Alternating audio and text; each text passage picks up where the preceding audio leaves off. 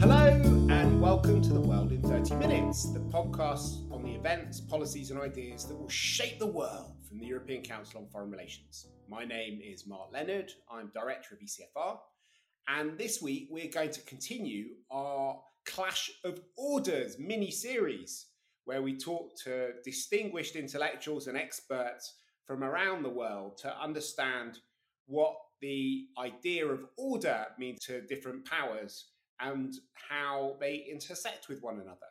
Last week, we talked with Aslı Aydın Taşbaş about the Turkish understanding of order. And today, I'm very happy to welcome Pratap Bhanu Mehta, who will tell us more about the Indian perspective on order. Pratap is currently the Lawrence S. Rockefeller Visiting Professor at Princeton University. He's the president of the Center for Policy Research, a New Delhi-based think tank, and was also the Vice Chancellor of Ashoka University. He's author of many books, including The Burden of Democracy, Public Institutions in India, and Non-Alignment 2.0. Pratap, thank you so much for joining. Thank you so much. It's a great privilege to be here. So I'm asking all of my guests 5 big questions about the world order. And what I'm trying to do is to understand the sort of mental furniture which the leaders of different great powers bring to thinking about order and to what extent they intersect with one another. And be great to go through them with you. The first big question is really about disorder. I'm sort of asking each of the people I'm speaking to what they think the top 5 threats to order are for the sort of political and intellectual elites in the countries, in the great powers that they're talking to us about. So from an Indian perspective, what do you think the biggest threats to order are?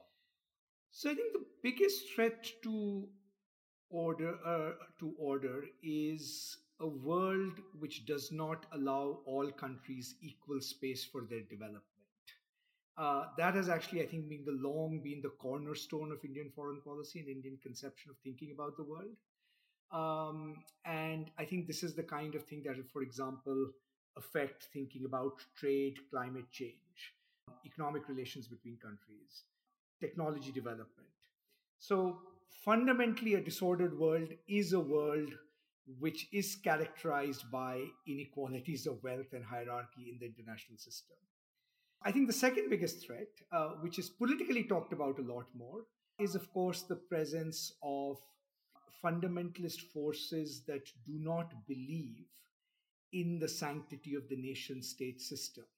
From an Indian point of view, for example, at least in recent years, Islamic fundamentalism, particularly as it is supported by states like Pakistan, has been thought to be a big threat to, I think, the global order. I think they would class Putin's Russia as a version of that threat, which is a project that is trying to redo the current nation state system through war. So any ideology in some senses that destabilizes the current system of territoriality, I think, is considered, a threat. Migration, I think, which in part is a symptom of the unjust development order of the world. But the ways in which migration, both within the region and across the world, might actually destabilize societal relations, I think that's pretty much on top of, I think, people's minds in some ways.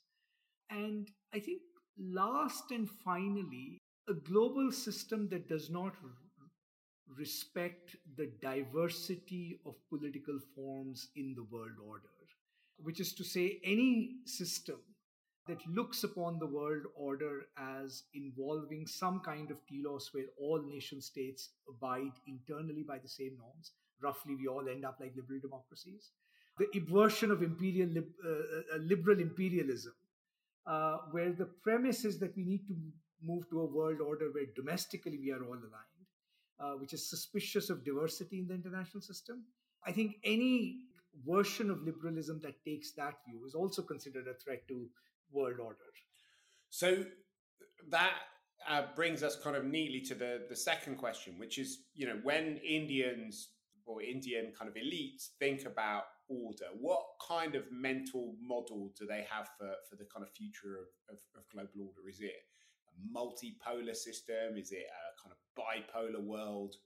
Is it US centric, Sino-centric? Are there kind of distinctively Hindu or Indian variants of order which come from your ancient civilizations? Well, I mean, there are conceptions of order that come from ancient civilization. How applicable they are to the conditions of the modern world is an open question. But I think one way of thinking about actually Indian conceptions of order is actually none of the above, which is to say that I think there is a sophistication in thinking about power in the international system.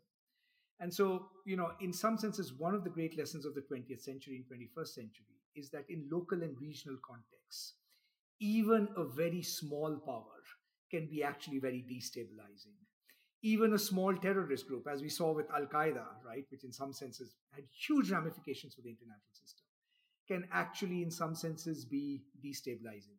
So, the first, I think, conception of order is not to think of power entirely in structural terms. Is it one power, two power? Large powers have lost battles in the 20th century. It is to actually think of power as something that has to be, in some senses, apprehended through its very concrete effects in particular contexts. So maybe at a very high level of kind of global construction, you could say, yes, there are two or three dominant powers. It's a bipolar world. But frankly, when it comes to securing order in local contexts, that bipolarity might not amount to much. It might not explain what happens in Africa. It might not explain what kinds of risks are there, even in perhaps North America. So I think the Indian understanding has always been that, look, one has to think of power in very subtle ways. I mean, this ancient Indian thinker Kautilya, for example, had this Mandal theory of the international system, which is really a series of concentric circles of power, right? So in a local context, what actually matters to order might be taming a small republic on your border. You have to think of friends and enemies in particular contexts. Are they in your neighborhood or are they distant, right? So I think we must not get too hung up by very structured conceptions of international order that are implied by terms like bipolarity, multipolarity, polycentricity. Power is fluid, and an international conception of order is always, in some senses, gauging the fluidity of that power and going with it. And when you think about powers within that order, you've got kind of multiple different conceptions which are being developed. Some people think more in terms of civilizations. It's a very sort of pre-modern idea of power and of actors. Other people think much more in kind of modern terms about the nation state with clear borders. And, that's a different way of thinking about how power can be balanced, which is more bounded. There are, obviously Europeans have got much more postmodern ways of sort of imagining these things, and they think about interdependence in kind of different ways. I mean, are there specific Indian contributions to thinking about that? Which of those, do any of those frames have resonance within India, or are there other ones that you think India brings to the party? I mean, I do think it's actually all of those. I mean, which is to say that I think the idea of a civilization is certainly very powerful and I think has a lot of political resonance in India. India thinks of itself as a civilization state in some senses.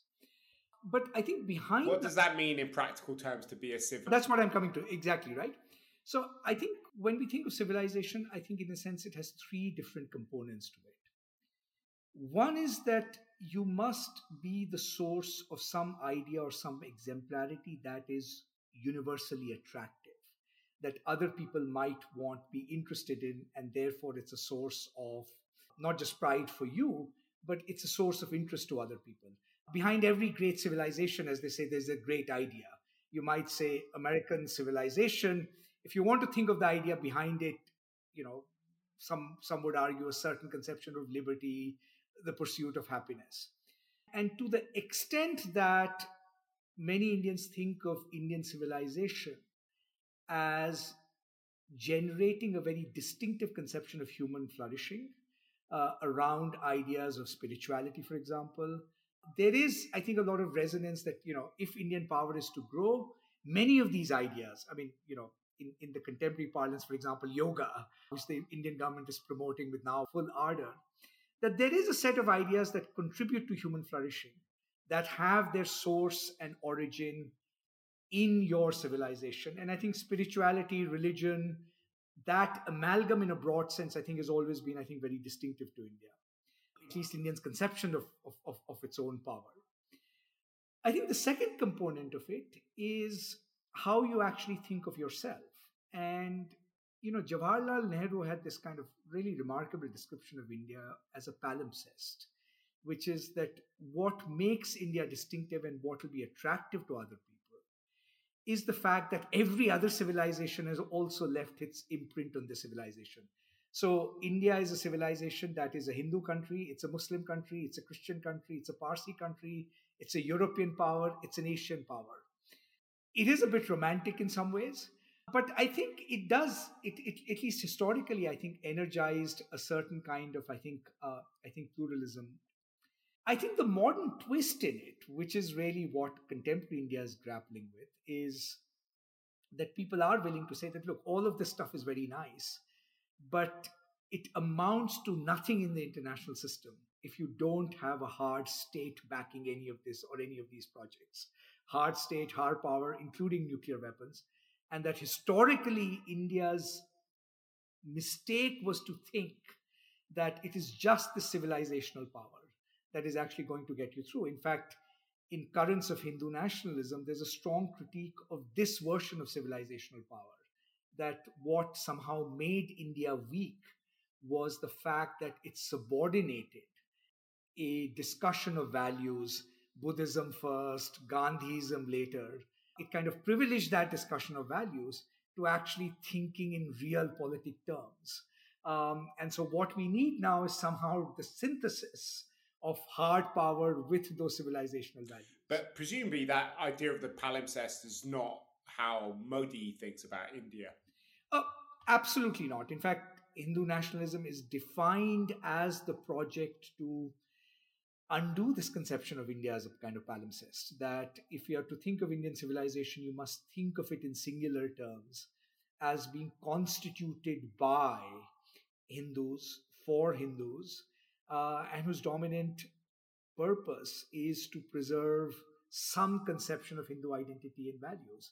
It's actually, and so what you're seeing right now is, in a sense, is a debate, a political contest where both sides are speaking in civilizational terms, but they have a very different conception of what the distinctive identity of that civilization is. But so, in some ways, it's kind of Hinduism first, if not America first or India first. But what is the spiritual component of the kind of Hindu nationalist notion of India as a civilizational power? So, the honest truth is that, at least my reading, Hindu nationalism, it wants to use the spiritual component as somehow legitimizing India's moral authority in the world. So Mr. Modi has this favorite phrase. He uses Vishwaguru, India as the teacher of the world. Somehow it will kind of disseminate values of oneness with nature, yoga, non-violence. But it's almost that their belief in this is just performative. It's ticking off a box. Whereas the core of Hindu nationalism is the idea. So it's non-violent nuclear weapons and a lot. Exactly. Not just nuclear weapons. I mean, non-violence as kind of, beating down on minorities and saying that the project of creating a Hindu state requires the decimation of liberals, leftists, assorted minorities. So their core conception, in some senses, of Hindu nationalism is that the Indian state is first and foremost the protector of Hindus and Hindu civilization, and that the project of nation building has to be, in some senses, the privileging of Hindu identity and Hindu power. And the key phrase there is Hindu power, that, that there's no other homeland for Hindus, so to speak. And therefore, it has to be the mission of the Indian state, right, to, in some senses, make sure that Hindu dominance, is its primary function, at least as far as the subcontinent goes. So that brings us to the sort of third question, which is about this idea of the rules-based order, which is a very popular term in American and European discourse, particularly in the light of the invasion of Ukraine.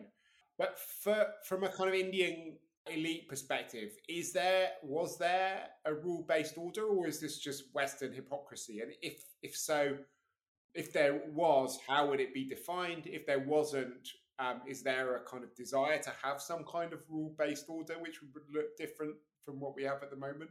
To be fair, I think for Indian elites, there was never a rules-based order. It wasn't just Western hypocrisy. It was just the international system was and still is hierarchically constituted.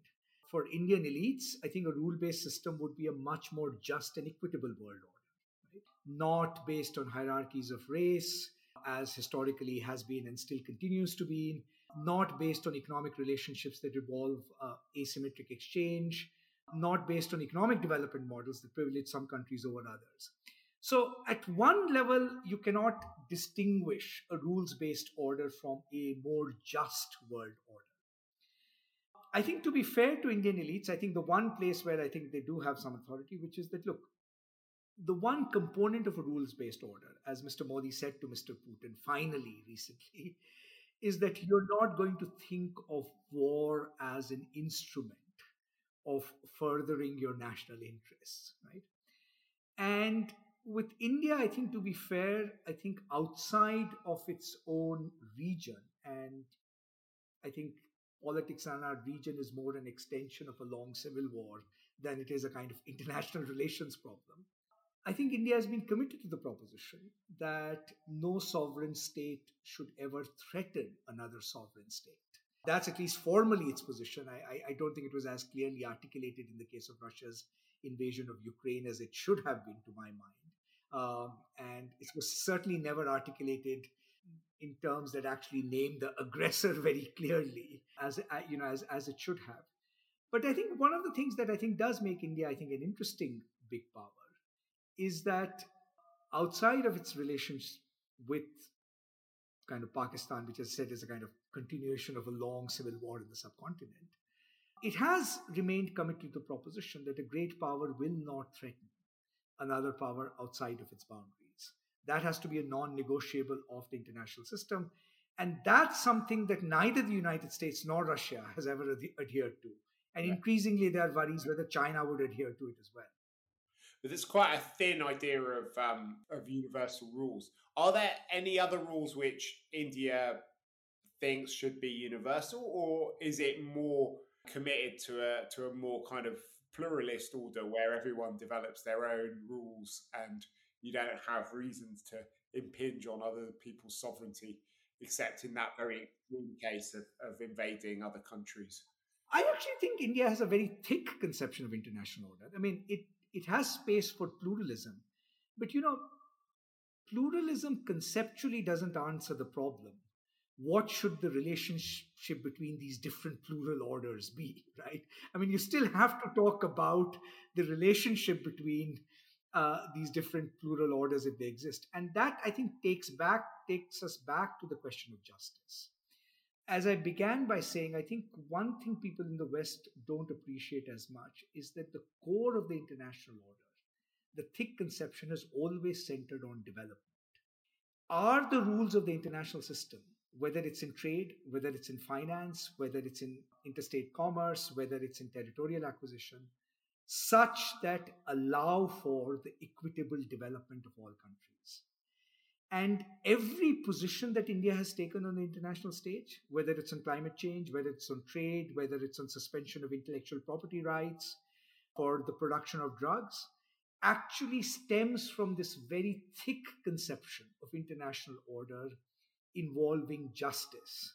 And because I think a lot of the Western IR scholarship tends to put development in another category and international relations in one, it actually, I think, misses this very thick demand that I think India is actually placing on the world system. Representation in international bodies. If you're going to have an international architecture, right, that coordinates this plural world order, that international system of representation has to be more equitable and just. So I actually think India's conception of world order is actually quite thick. It just doesn't have the power to actually enforce it. And that was my sort of fourth question, was about how India defines some concepts like power, freedom, justice. So justice seems to be absolutely central to the Indian idea of order. Yeah. What about freedom and power? So, I think on freedom, I think there are two kind of different dimensions to it. I mean, at least until recently, I mean, India is still calls itself a liberal democracy. And to that extent, I think internally it was committed to the proposition that the dignity and freedom of each individual has to be the cornerstone of a legitimate system. But I think India is very reluctant to universalize liberal democratic values. In that extent, it is actually much more pluralistic than liberal Western liberal conceptions of world order are. Partly it's a concern out of imperialism that no country should be in a position to impose their system on others. Partly, I think it's a much more realistic and subtle understanding of how countries come to their own political development. That a lot of suffering and dislocation in the international system is caused by this hubris that powers have, that they can actually go out and develop into other countries, that they can mold those countries in their image. So I think at that level, I think India is much more comfortable with a plurality of political systems in the world, including the fact that some of those plurality, those international, those political systems might not be friendly to liberty. They might actually be quite internally oppressive. But I think India's instinct is to say that in those cases, one must tread very, very warily. Right. Great. So that brings us to kind of the final question that I'm asking people, which is about the past and the way that it shapes, that it is used to shape the present. In Britain, it's always 1938, and a lot of the recent history has been seen through the prism of Munich and other kinds of things like that. For Indians looking at the world at the moment, are there sort of key events and periods which are shaping their understanding about today's order, and which are being used to explain the world that we're in at the moment, and which are feeding into choices that Indians are making? I think for India, the most important year is still 1947. Not just because that's the year of India's independence, but because that's the year of the partition of the subcontinent. And first of all, the partition of the subcontinent is very central to thinking about Hindu nationalism as an ideology. I mean, that, they think of partition as a kind of betrayal. They think of partition as breaking up of a sacred geography of India. Most of them think partition was also an imperialist conspiracy to keep India weak, a form of divide and rule. So in that sense, I think 1947 and almost all of India's strategic problems comes from many of the unresolved issues of 1947. So I think 1947 is probably the dominant year in contemporary India's imagination. And are there other? I mean, we talked a bit at the beginning about some of the kind of these civilizational stories. Are there other kind of ideas or period? I mean, it's very interesting. If you look at the Russian narratives about where we're at the moment, they're very freighted with different versions of alternative histories for Russian civilization. China is going for a period of treating the different periods of its history in a very kind of creative and sort of interesting way. What are the kind of main uses of longer history in Indian minds? But also the other kind of thing, the other metaphor that a lot of people are using is the Cold War. And India obviously had a very different Cold War. Is that something which is being debated much when people think about the nature of order in the future? Wonderful question. So two different components of it. So one is, what's the kind of the long, deep memory that's kind of shaping contemporary India, and you know, in India there is an active debate prompted by Hindu nationalism, which kind of wants to turn the clock back of Indian civilization to a pre-Islamic past. I mean, you know, Mr. Modi's characterization of Indian history as a history of thousand-year subjugation. So it's not just Western colonialism, but in some senses, some form of kind of Islamic colonialism. This is actually a very novel way of thinking about Indian history. Yes, Islam came from outside, but there was a kind of attempt in the nationalist movement to say that they had become as Indian as anything else.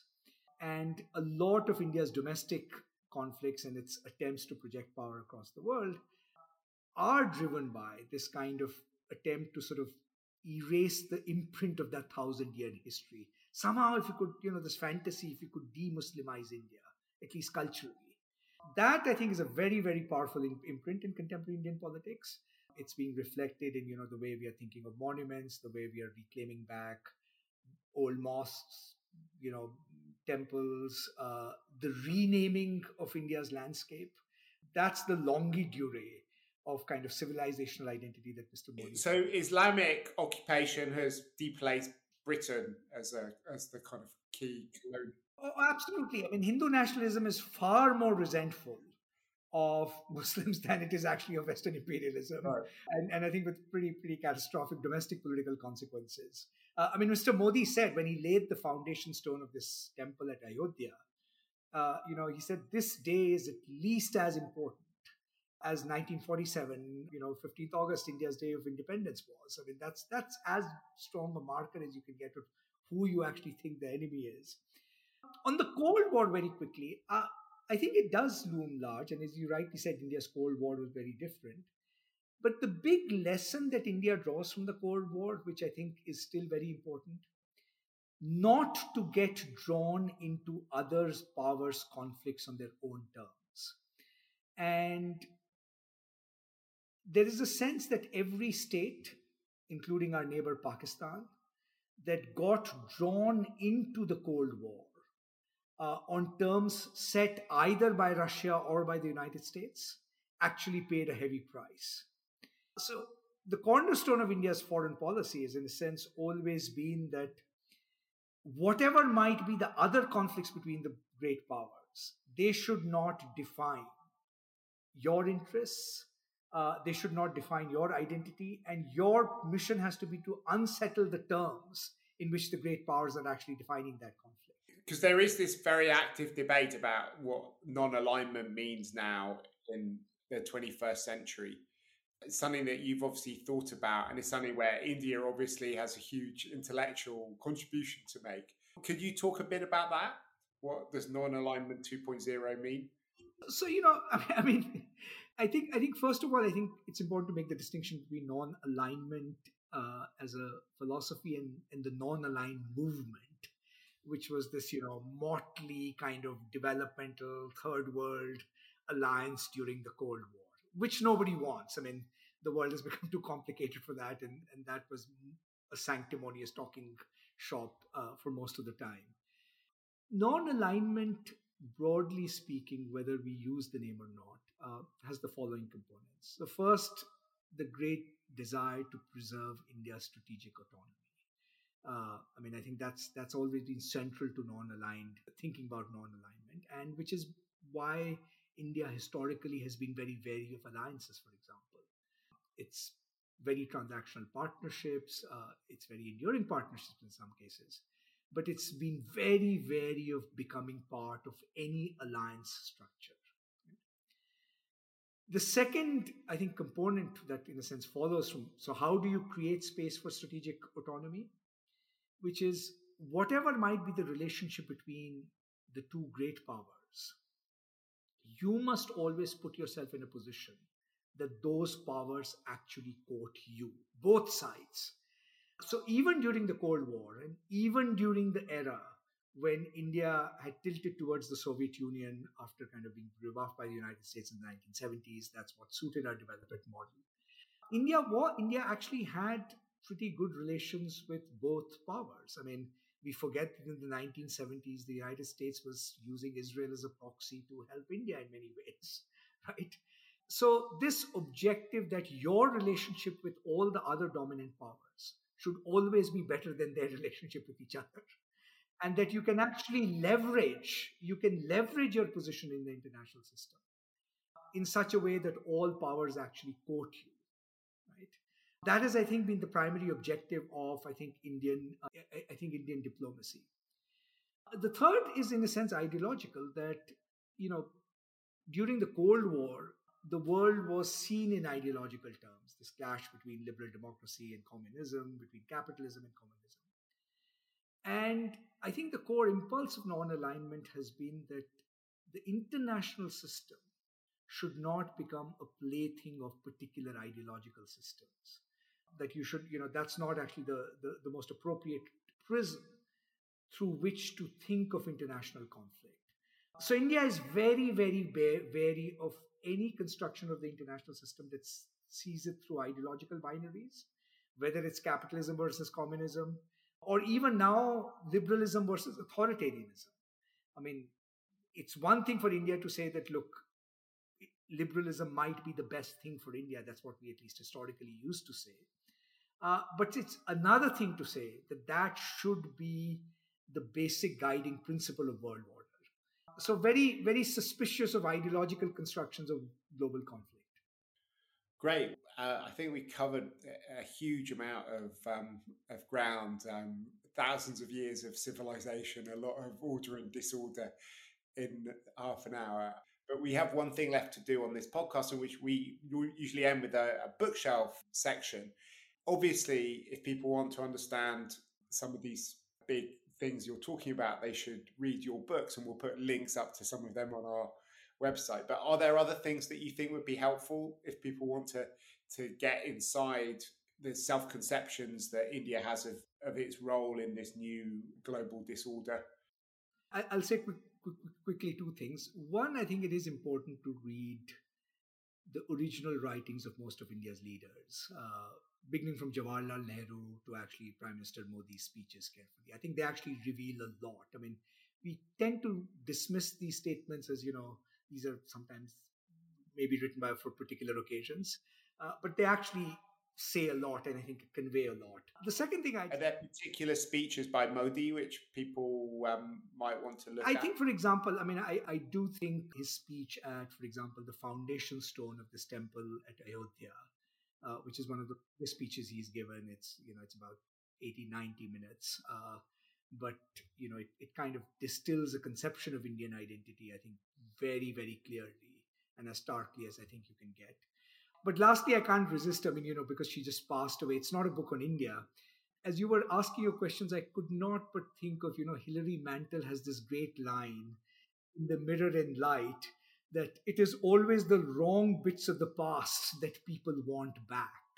And I think that sentence seems to sum up pretty much all of global politics at this point, whether it's Russia, the United States, Italy. So maybe we need some acute moral psychology here into sort of, people who actually understand how power works. What a wonderful way to end. Thank you very much for talking to me, Pratap. If you've enjoyed listening to the podcast and you want to look at some of the publications we mentioned, we put them on our website at ecfr.eu. And if you've enjoyed listening to this episode, you might want to check out some of the earlier episodes in the series and to subscribe to the podcast, which you can do on whatever platform you've used to download this one on. And while you're there, if you fancy giving us a positive review and a 5-star rating, we'll be very happy. It helps bring other people to the podcast. But for now, from Pratap, Bhanu, Mehta, and myself, Mark Leonard, it's goodbye. The researcher of this podcast is Lucy Halpenthal, and the editor of this episode is Marlene Riedel.